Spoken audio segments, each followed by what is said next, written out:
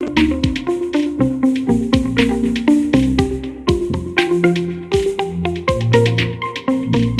hi everyone, thank you for being in this tutorial on Malmo, multi-agent reinforcement learning in Minecraft. So it's a bunch of us presenting this, Martin, Bala, Marco, Dot, myself from Queen Mary, and Sam Devlin from Microsoft Research. So we're very happy to be showing you a little bit about Malmo. Some of the work that you can do with Malmo, with the Malmo platform, which is developed by Microsoft. And we'll be working with for a few months, and also the kind of works that some of us have done in this platform. So I'll just give a brief introduction before my colleagues continue talking to you about the framework, about the work, the games, and so on. So this is the tutorial structure. We'll start talking a little bit about the multiplayer games that we have in Malmo. Then how can you train RL agents in Malmo for in multi-agent and single agent and multi-agent settings? And then we'll talk a little bit about what are the open questions in multi-agent learning research. So talking a little bit about the multiplayer games in Malmo. So Malmo is a platform that allows you to have multiple games. And the idea is this is pretty similar to some of the other projects we have seen in the literature, like a very well-known frameworks, like for instance, Ale, the arcade learning environment, where you can play create agents to play multiple games. Things like the GVGI engine, or framework that allows you to play multiple two-dimensional arcade games in a way similar to Ale. And then some other new frameworks that we're working on, and actually we have a tutorial later on, which is Stratega, which is one for strategy games. And essentially what these frameworks have in common is that it's a common interface for having you the possibility of creating agents, training agents that can play multiple games at the same time, therefore abstracting from the specifics of particular games and focusing more on the, let's say, AI side of it, the actual core elements, the actual core AI that is behind the reasoning that happens in these environments, right? So by providing multiple environments that are also parameterizable, you can have multiple levels for different environments. What you can essentially have is a more general training for your AI agents. In particular, Malmo is also looking at after this sort of goal. It was originally developed by Matthew Johnson, Kerry Hoffman, Tim Harton, and David Bignell, that they present the Malmo platform. And in case you don't know about it, Malmo platform is essentially based on Minecraft, and that naturally brings all the benefits and all the capabilities that Minecraft has. Like you can very easily create multiple worlds, multiple levels, goals within those levels, all the different not tiles, cubes with different materials that form a world, and it can be as complex as Minecraft can be. And all this is packed into this project called Malmo, and you can actually find it open source on GitHub. So this Malmo way is following very concrete design principles, right? It's meant to be a very low entry barrier, although you can do many things with it, right? Allows you to do use multiple languages. You can use Java, .NET, C, C++, and so on. Use multiple platforms. You can work it on Windows, Linux, or macOS. And what it does, as I said, is just give you this API for playing multiple games with different agents, and it brings everything that Minecraft brings to the play, like all the creation of tasks for your agents. And it's not only based on this idea of going for multiple environments, multiple levels, multiple tasks, but it also brings the possibility of having multiple agents in it. So you can have multiple AI agents participating at the same time in a game, either a competitive manner or a collaborative manner, and you could even bring humans as well. And in fact, there's been competitions in which the objective was to show how can you create an agent that is able to collaborate with a human in order to achieve some particular tasks. These tasks actually can be defined using XML. and these tasks you can define multiple parts of the task. Like for instance, you can decide how the level is going to look like. You can have generators for these levels, but you can also incorporate specific places, specific cubes in the level, and you can also have external tools that allow you to import different worlds that you are going to be playing with. And then for the agents themselves, you can specify the actions that they're going to be able to do and the reward system, which essentially allows you to define large MDPs, which are going to be the base for, in case you want to train RL agents, going to allow you to do so in this environment. And of course, there's lots of people creating games for Malmo and Minecraft, and all of these can be used for your agents. So you can imagine the possibilities that you can have for three-dimensional games in which you have a first-person view of a player, so you have perceptuality as well. You might have multiple agents playing these games, and as complex as the things that you can define in Malmo or in Minecraft can be. So this is a short introduction to Malmo. Now I'm going to move to Marco, who's going to be talking about some of the games that are available in the platform for doing research. Thank you very much, Diego. Just a second to share my screen. All right, I hope you can all see this and hear me well. Yep. So, hello everybody, my name is Marco, and I'm going to be talking about different games that we already have in Malmo. These are all multi-agent games, and we will start off with the Mob Chase. So the Mob Chase is the first game that I'm going to show you, and it's basically a game where a couple of agents, 2 or more agents, need to cooperate in order to be able to catch a mob. So this game was also known as Big Chase, and it was held as a Microsoft Collaborative AI Challenge. And in order to reduce the amount of hand-scripted bots, we also implemented a level generator, so a procedural level generator. So every time you run the game, the obstacles are in a different place. Here, you get a large reward if you manage to catch a mob. You also get a small penalty for every step that you take in the environment, so you cannot really just chase the mob indefinitely. And for that reason, you also see these green blocks or places in the map. And those are the places where you can opt to get out of the game and receive a small reward instead, which might be a good choice if your partner does not want to cooperate. All in all, the agents have 3 actions, so they can move forward, they can move backwards, and they can turn. And the observation they're getting are purely visual, although you can add some symbolic representation to the observation if you want as well. In order to adjust the difficulty of the game, you can change the time, weather conditions, you can change the number of types of mobs so that your agent cannot just learn to follow the pink thing or the black thing. They need to have some resemblance of what the mob is. You can change the number of block types, number of exits, number of obstacles, and probably most importantly, size of the play area. So you can change the difficulty for your needs. You have around 6 million different type of configurations, not including the levels that are generated. And Mob Chase specifically targets skills such as exploration, navigation, chasing, and also cooperation. The next environment that we're going to look at is called Build Battle. You might be familiar with Build Battle if you play Minecraft. That's a very popular game where you are shown a structure and then you need to replicate this structure on another place on the map. So here the agents are shown a building and they need to rebuild that on another place on the map, and they are competing to do so. They have actions such as movement, rotation, jumping, but they also can place blocks and they can remove blocks as well.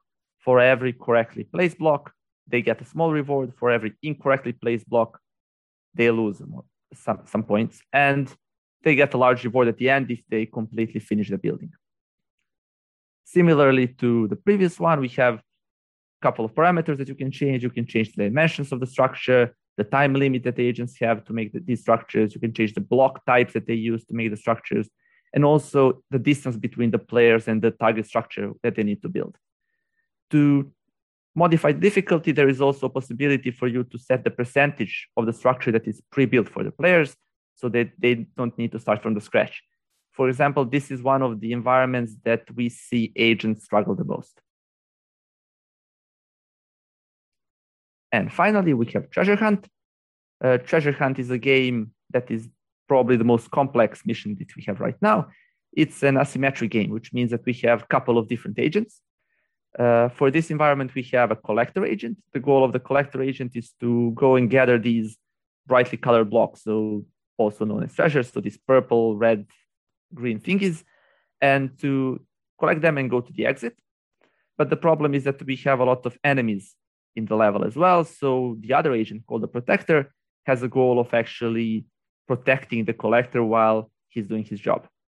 So here we have a granular reward. So for every treasure that the collector gets, both agents get some points. If one of the agents actually die, they get a penalty. And the final reward is if they reach the exit on the other side. Similar to the previous ones, for treasure hunt, we have a lot of parameters that you can configure. We have number of enemies, we have different block types, treasures, different level of armor for the protector player, the size of the area as well, number of rooms. In the previous example, we see that there are only one room examples, but you can easily modify to make this a multi-room dungeon with various complexity to increase the difficulty. All in all, we have around 3 billion different level configurations, but you can also use sets of agents. You can have teams of these protector and collector agents at the same time to have some combination of collaborative and also competitive notion in the game. So these are the 3 examples that we are showing right now. They pose a wide variety of challenges, from chasing to puzzle solving to collaborative chasing and fleeing and attacking at the same time. But we welcome you to create any type of environment that you would like. You can try to create an agent that plays on one of these environments, 2 of these environments, or all of these environments at the same time. Thank you very much for listening. And I'm going to hand it off to Martin, who will show us how to actually create these agents and let them play these games.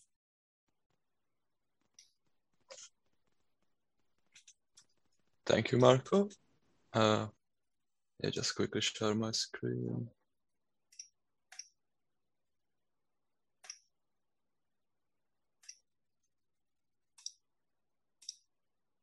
Do you see my screen and hear me correctly? Yes. Okay. So as Marco said, I'm going to talk about how to train reinforcement learning agents on these missions. So this is going to be a bit more technical. So just a reminder of what reinforcement learning is. So we have an environment. In this case, it's Minecraft. So this is a 3D environment, which is usually procedurally generated, and the agent gets a first-person view of the world. And the agent can take actions, and taking actions gives the agent the next observation and the reward. So in the simplest case, some of these missions provide the action space might be moving forward, rotating 90 degrees to the left or right. And the reward might be -1 and 1. So -1 if the agent fails the mission in the given time frame or dies, or +1 if the agent successfully completes the mission. But the action and the reward space is defined in the mission file. So these are very customizable. So we have some code with the examples that I'm going to talk about. So you can use the QR code to get to the GitHub repository, or you can take this link. So hopefully if somebody could post this link, that would be great. And also we posted a link in the Discord. I know that this isn't the Microsoft repository, but this is at the GAIG research. Okay, so setting up Malmo is the first step to get started with Malmo. So to do that, you need Java 8 and Python 3 installed. Java 8 is a very strict requirement because Malmo uses an older version of Minecraft, which might fail with newer versions of Java. So I just want to note that if you have newer versions of Java, you might run into this issue. Once you have those dependencies, you just have to clone the repository and you can install it with pip. And optionally, if you want to run the examples, then you can install the example subpackage. But you can find more instructions on the project's README.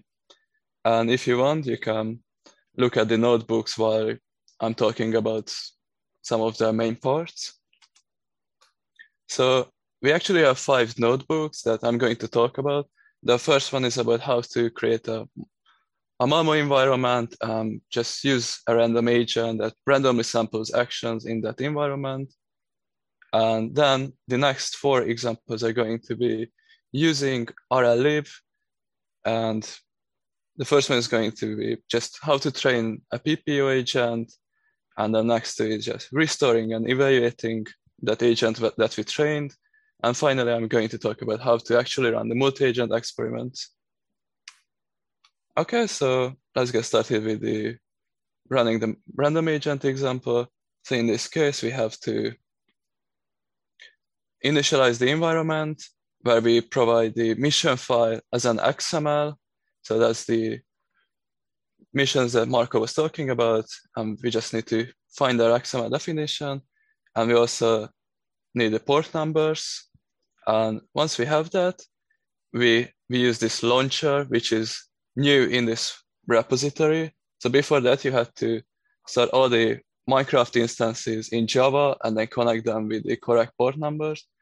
And this launcher that we implemented creates the instances for you, and you just have to provide a list of the array of the ports that you wish to use and the launch script.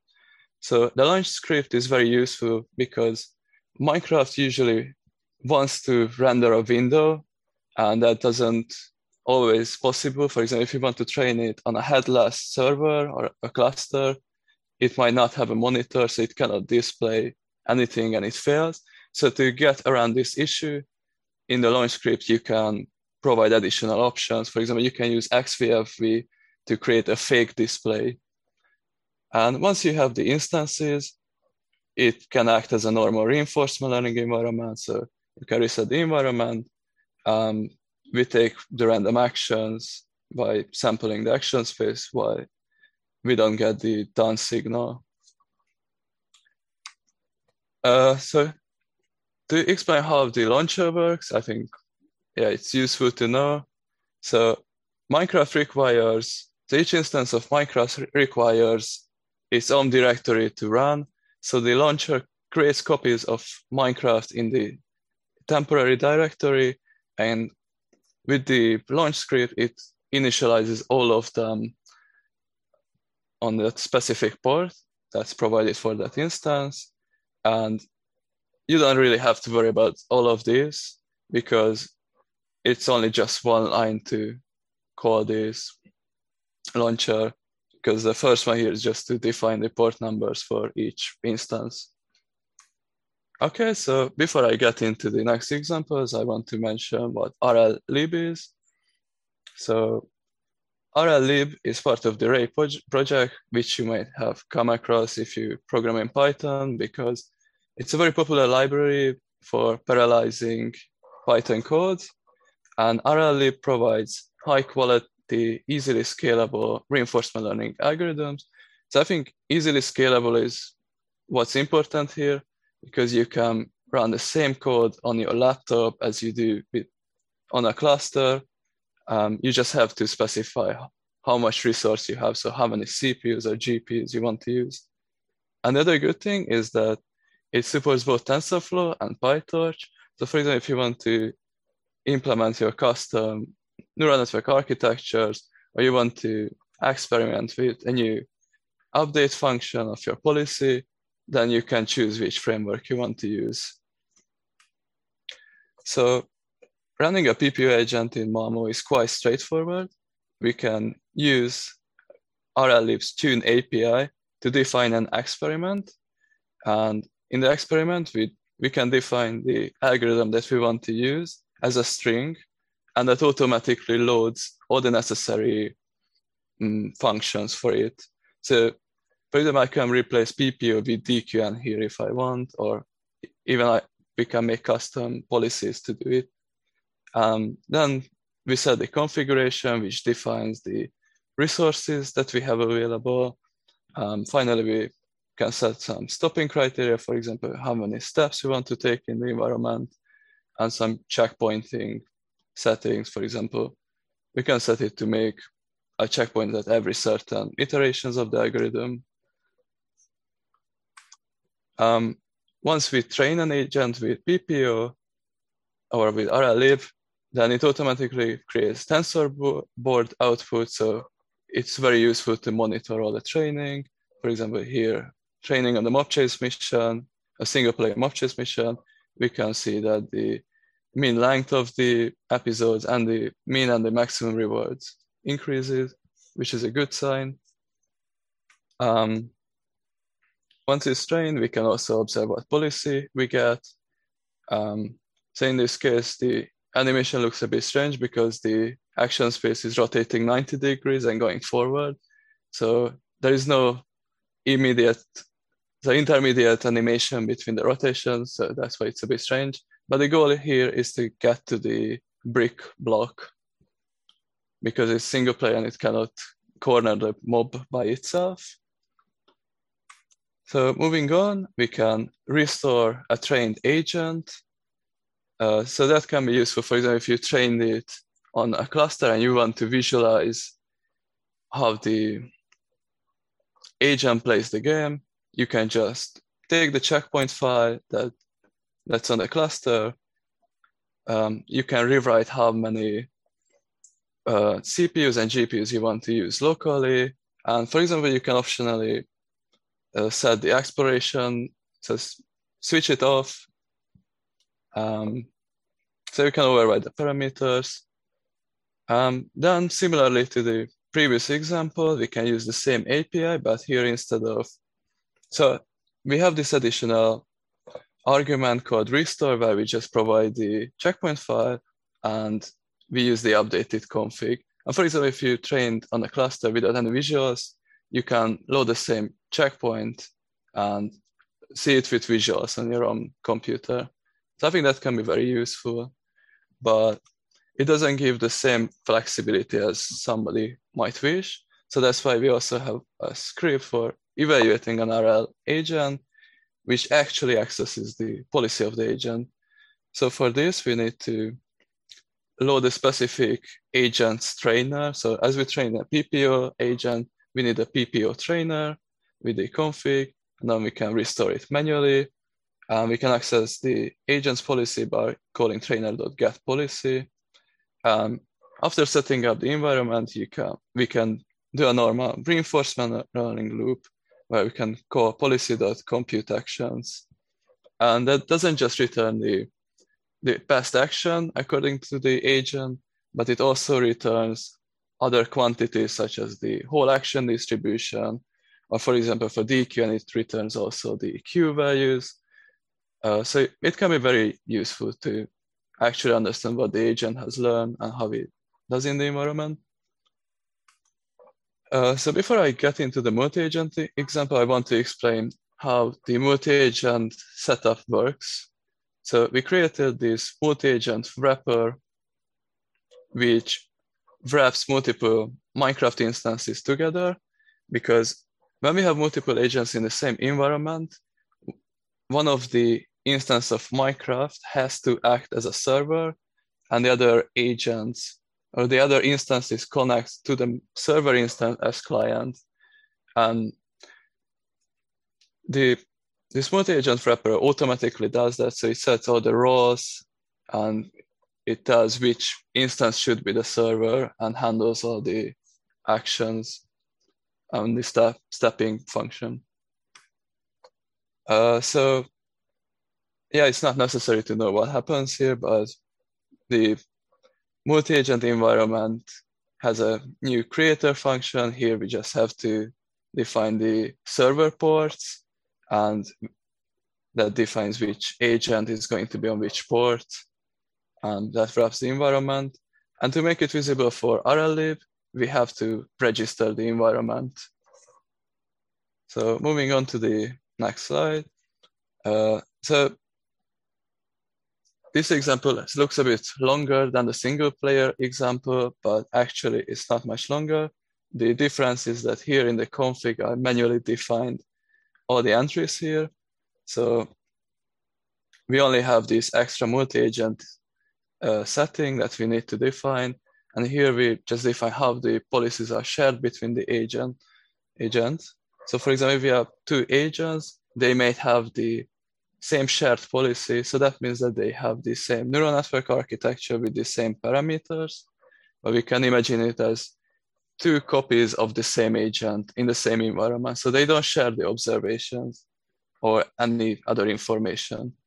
To initialize that, we need to also set the observation space and the action space. Once we trained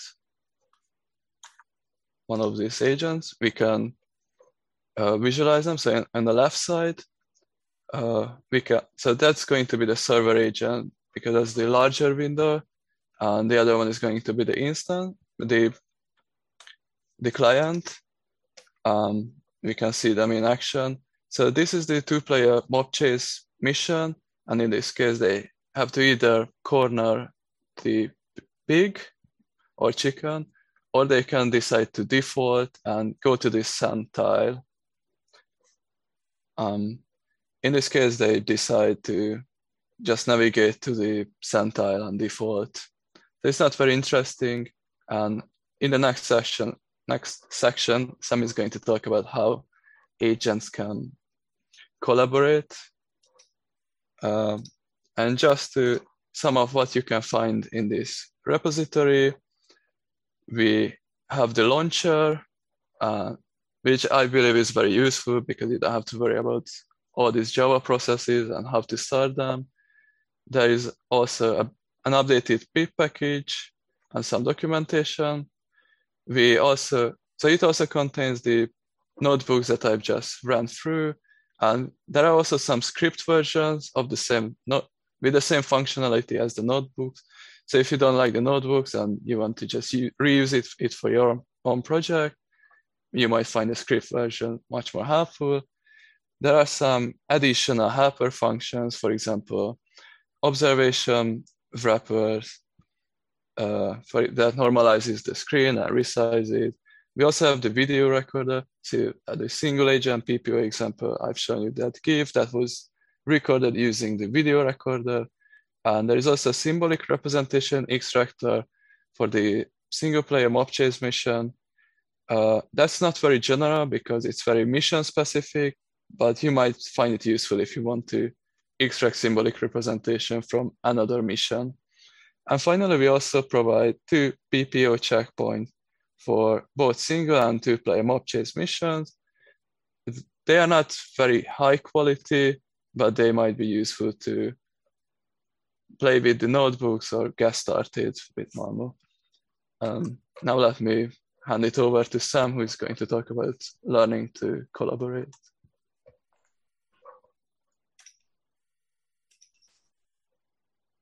Thank you, Martin. Just take over the screen sharing. Try to take over the screen sharing. Yeah, I stopped sharing. Should work now.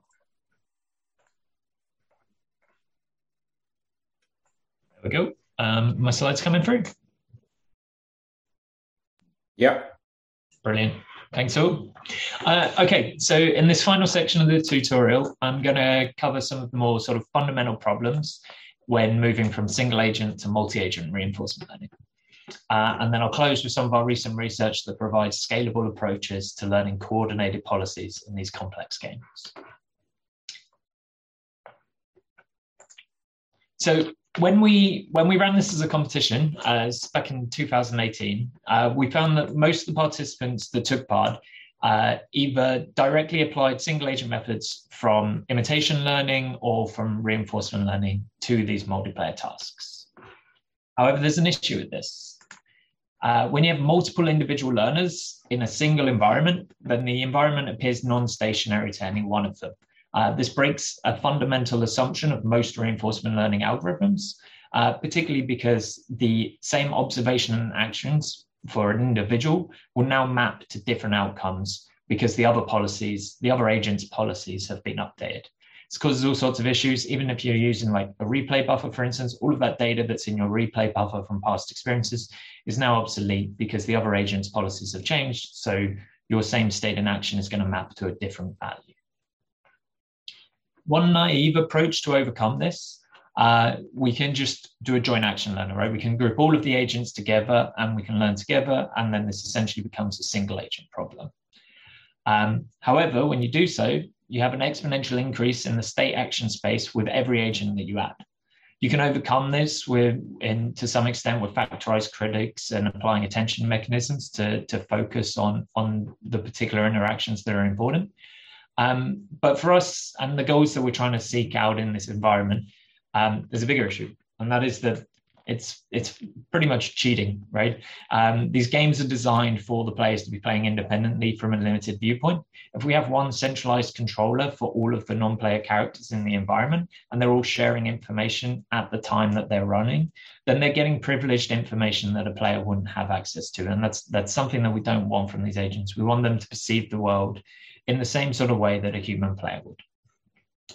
Now, one sort of compromise that can work within those constraints and still get good performance is the paradigm instead of centralized training and decentralized execution. So in this setting, we do group everything at training time, and we share observations amongst the agents whilst they're training together. But we do it so in a way that when we deploy, we can have the agents learn policies that act independently. The typical way to do this is you have an actor-critic algorithm, and you centralize the critic, but not the policy networks. So the critics receive information from all the other agents. If there's so many of them that this exponential growth in state action space is a problem, then you may factorize or use attention mechanisms.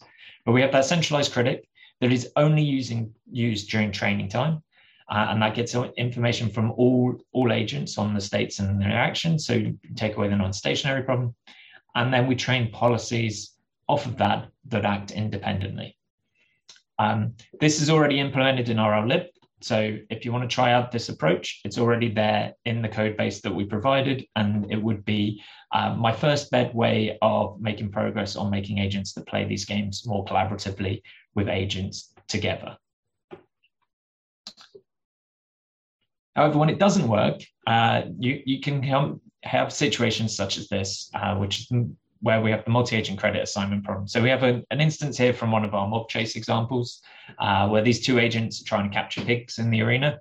One of the agents has caught the pig, and the other agent is staring in the corner. Here, because they're rewarded as a team, they would both get a positive reward for this scenario, which could lead the agent in the corner to conclude that it was doing something useful, and so positively reinforce that behavior. Where in reality, only agent one in the far corner that's captured the pig is actually doing anything useful. So instead, we should just reward that agent. So how do we properly assign credit in this setting is a recurring challenge. One approach, and something that I've been involved in a number of times, is this version of difference rewards, where instead of rewarding the agent with the global team reward, we reward each agent for their contribution. This was first introduced by David Wolpert and Khan Tuma in a 1999 NASA Tech report under the name of the Wonderful Life utility. Formally, we see the definition in the middle, which is just that the difference reward is the difference between the global reward and what it would have been if that agent hadn't acted or had followed a default policy. This is a multi-agent specific form of reward shaping designed to remove the noise created by the actions of other agents in the environment. This was a highly successful method and has been applied for over a decade of applications in a wide range of collaborative games where the reward function is known. So when you have direct access to the reward function and you know how to manipulate it so that you can get this agent-dependent contribution reward. Obviously, if we're training from pixels, that becomes challenging, right? How to do that is harder. So we can instead look at learning the reward function so that we can query it to calculate these difference rewards from that global team reward. The first paper I'm aware of on that line of thinking was by Mitch Colby, Khan, and colleagues at Oregon State University at ARMAS 2014 that proposed learning the reward function and then constructing the difference reward from the learn reward function. Jacob Forrester and colleagues at Oxford then took this forwards to AAAI and they won the Best Paper Award for the well-known COMA approach, which brings this into the deep reinforcement learning era by utilizing that centralized critic that we talked about earlier on. However, this approach learns a joint Q value, which can be prohibitively challenging. So recently we proposed returning to learning the reward function instead for doing that differencing, but again, place this in the deep reinforcement learning setting. To study this, we first consider a small version of our mob chase game, where these agents are trying to capture the pig pictured in red. By using the smaller game, we're able to directly compare against the pre-deep learning methods and those methods that directly manipulate the reward function. So a set of results here with 3 agents. We see that all methods perform well, but in particular, I'd like to emphasize our dark blue line, which is the doctor reinforced method where it is learning the reward function, and the green line, which is the doctor reinforced method where it directly manipulates the reward function like things were done classically. And we see that even when we are learning the reward function, it only takes a few more training episodes for this to reach the same performance as the agent that can directly manipulate and calculate the difference reward. We also see that we outperform a number of the pre-existing methods, including COMA and the work by Mitch Colby on learning the reward function with this particular instance. However, the effect size are relatively small. Where we begin to really see the benefit of this is as we start to scale. And so as we scale, particularly in the number of agents, we see that this effect size becomes larger and larger. And this is in part due to the issues of learning Q. So we're trying to learn a centralized Q with COMA for a large number of agents. We have an exponential growth in the state action space, and then that becomes a challenge for learning a centralized Q value across multiple agents. However, there is still a gap, and there's a great opportunity space here between the green line and the dark blue line to really close that gap of how do you actually reproduce the performance of that agent that can directly calculate the difference rewards. We're still exploring the causes of these differences and how these now scale to the more complex environments, but this is an open opportunity for people to apply this to the Minecraft tasks we talked about earlier on. And now I'd like to turn to a slightly different problem. So in the competition, we asked people to train agents that played well in a team together. And we got a number of agents that played well together, right? So we've got 2 different teams here and they both play well together. But what we noticed was that when we paired them up with other agents that they didn't train with, so we took 2 agents that play well in their own teams, they don't play well together when they get matched up with an arbitrary other agent that plays well. But it's even more extreme than that. If you pair 2 agents that are exactly the same code base, typically a deep reinforcement learning code base, and you retrain them, so different random seeds, then you can end up with policies that are not compatible and don't play well together. Essentially, each one has converged to a different protocol. They're expecting other things of their teammates, and so they do not collaborate well together. This was first proposed, as I'm aware of, by Peter Stone and colleagues at AAAI 2010 as the ad hoc teamwork problem.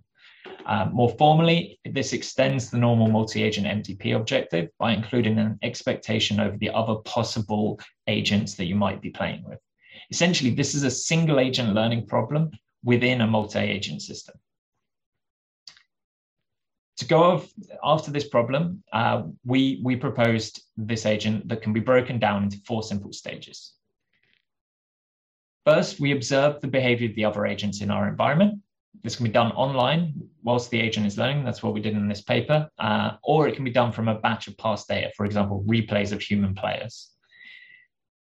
Our network architecture includes an information bottleneck through which these observations must be compressed. This is because we had previous work that showed that this was beneficial for learning policies that are better at generalizing. From that compressed representation, we then attempt to predict the future actions of the other agents. The error in these predictions can then be used to update parameters in the blue encoder to maximize the information retained from the observation that is needed to predict future actions. Critically, we do not base our policy off of any of these predictions. At test time, when this agent is deployed, we throw away all the predictions because they are very likely inaccurate, right? The important thing that we get away from training on this auxiliary loss is this intermediate representation of the other agents in our environments, okay? We get a compressed representation that contains 4 values, intended to summarize our agent's belief over the other agent's overall play style. So one of these is sampled per episode. So based on what you've seen of the other player, what sort of class of player do you expect them to be? And another one that is sampled per time step, which is trying to capture moment-to-moment changes. So perhaps there's something in a particular class where somebody tracks a particular variable, and we want to try and capture that and somehow cover some uncertainty over it. We then condition our policy on these beliefs so that the actions they choose in a state also depends on what they currently believe about the other agents. If those beliefs are currently highly uncertain, our agent may learn to perform information gathering actions to infer more about how the others are playing. Or if it's a critical stage of the game, they may choose to act despite this uncertainty. So if there's something more important than learning about your teammate at that time, something that is absolutely critical to the success of the team, the agent can learn to take that action regardless of the uncertainty. Either way, the agent now adapts to the other in its environments instead of assuming that they will adapt to accommodate the agent. It's the overall approach. This was published at ARMAS 2021. There's a link to the paper on arXiv there. I'll just try to make this a bit more concrete with some of the remaining time. So again, we use a smaller multiplayer game to test this out initially. And in this game, we have two agents that have to collaborate to collect coins to take to the bank. The red coins need to go to the red bank, the blue coins to the blue bank. We only control the one agent that has the little thought bubble there. The other agent is from a set of agents that are following different behaviors.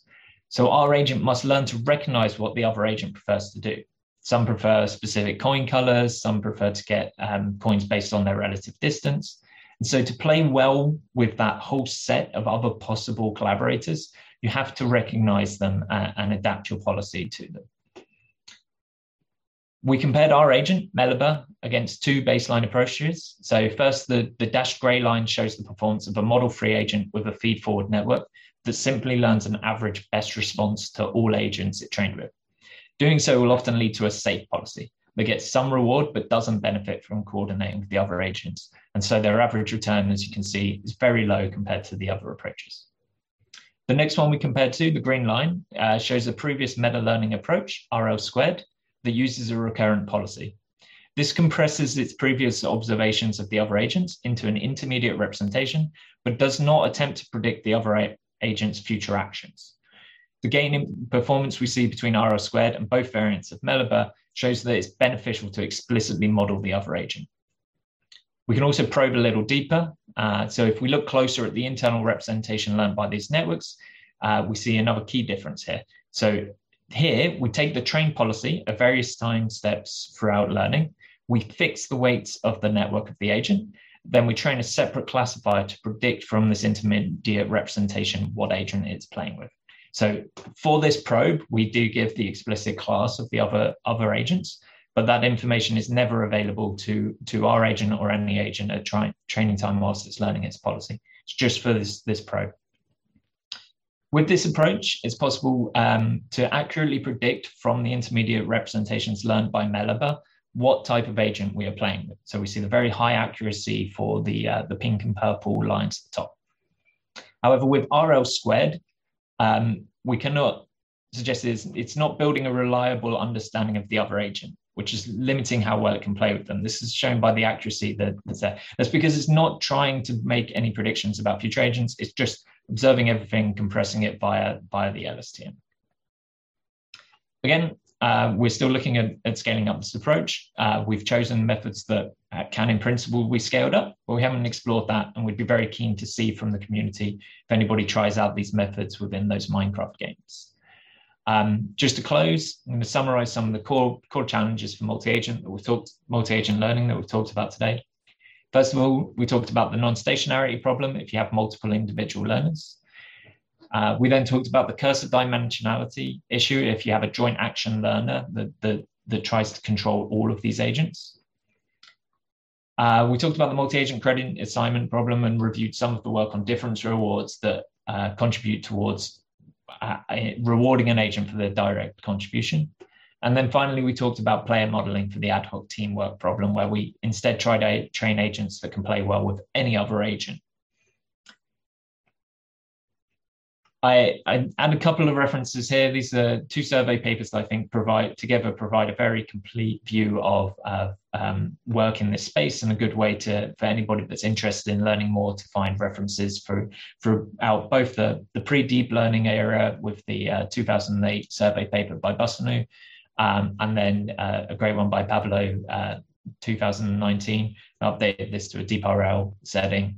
So together they find a nice sort of overall coverage of approaches, both deep learning and prior to that.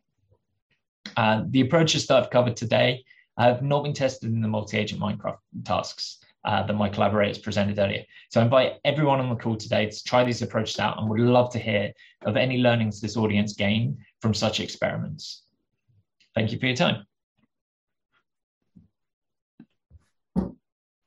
Thank you very much for a great tutorial. So we have some time for questions. I already saw that there's some active chat, and also I think if you want to check out the Discord channel. But yeah, if anybody has questions, please just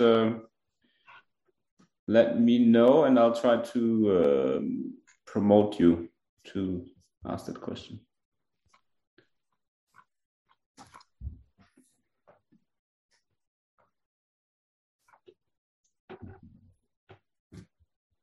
I'm catching up with the chat now.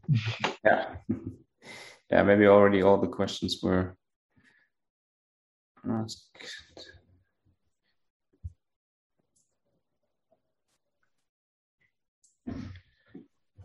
Very intrigued by Connor's suggestion about audio chat with human players. I think there's a rich possibility space there. Like so one of the things that we're very motivated by in the ad hoc setting is about moving towards that playing with human players, right? So playing with other agents is a stepping stone towards that, because we don't want to have to train an agent specifically to any one instance of a human, right? Particularly if we're talking a deep RL approach with millions or billions of training episodes, right? That's not going to be feasible with every human player that you want to play with. So being able to generalize over agents is a stepping stone for us towards being able to play well with any human player. Audio is going to add in a whole other layer of complexity, right? That's a whole other thing that you have to interpret. Love to get to that stage.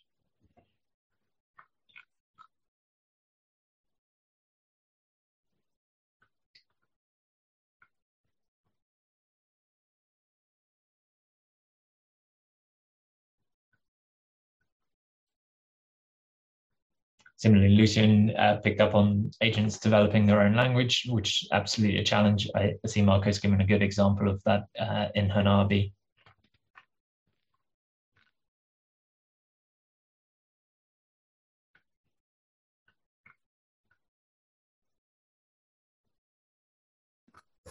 I don't know if I missed that part, but do you guys also think about incorporating some form of like PCG that could allow the agents to somehow scaffold easier learning?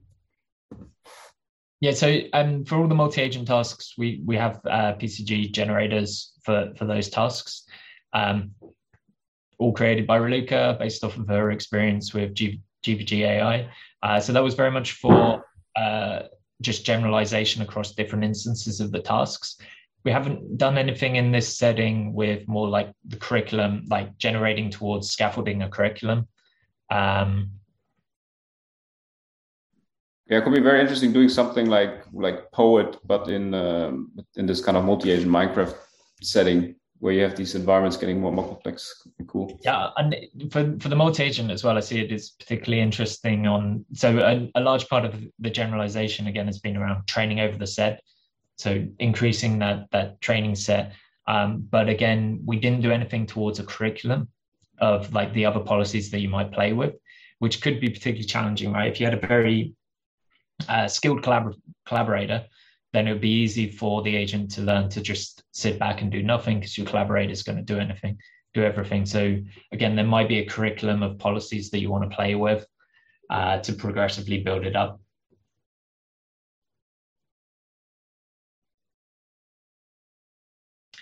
So Ansi asks about human players playing with Malmo agents.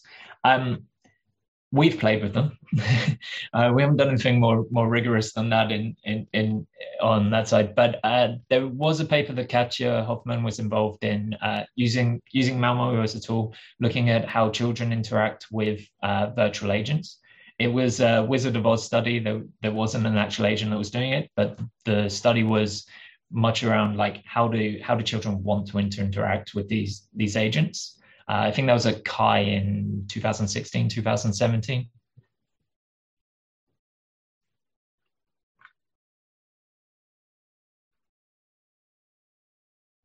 See Martin and Marco actively responding to people. So if they want to jump on camera and voice as well, it'd be, maybe we could take some of that conversation live.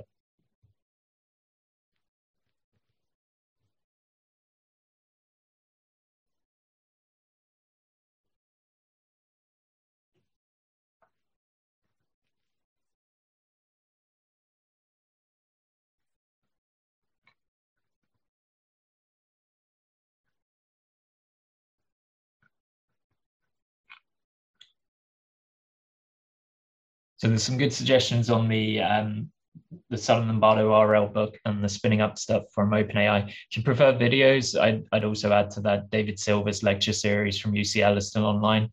It's a fantastic series that talks quite closely, follows the Southern Lombardo book in format, but good complementary, particularly if you prefer video presentations for that.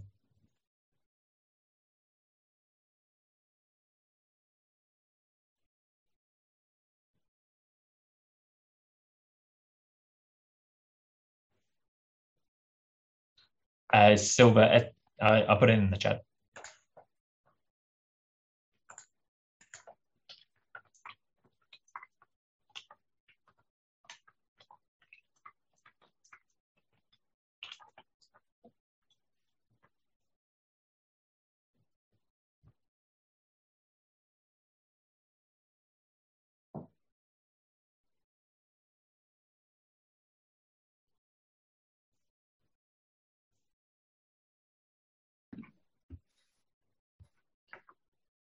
All right, maybe that's, well, there are more questions, so maybe that's it. Oh, a question. Okay, good. Connor has one.